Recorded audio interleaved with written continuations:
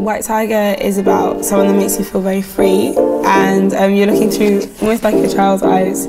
So everything's very innocent, and there's no problems in the world, and you're very like spontaneous and stuff like that.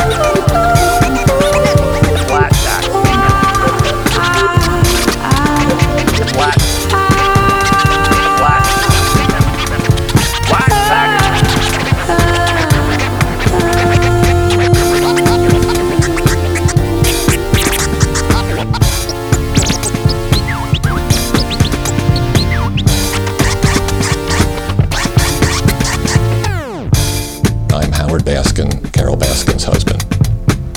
Some of you have had a chance to spend time with Carol in person. Anyone who spends an hour with Carol would come away knowing that there was no way she had any involvement in Don's disappearance, and that the vicious rumors that were spread by his family, their only goal was to make something as inflammatory and salacious as possible so that Netflix would pay them millions for it.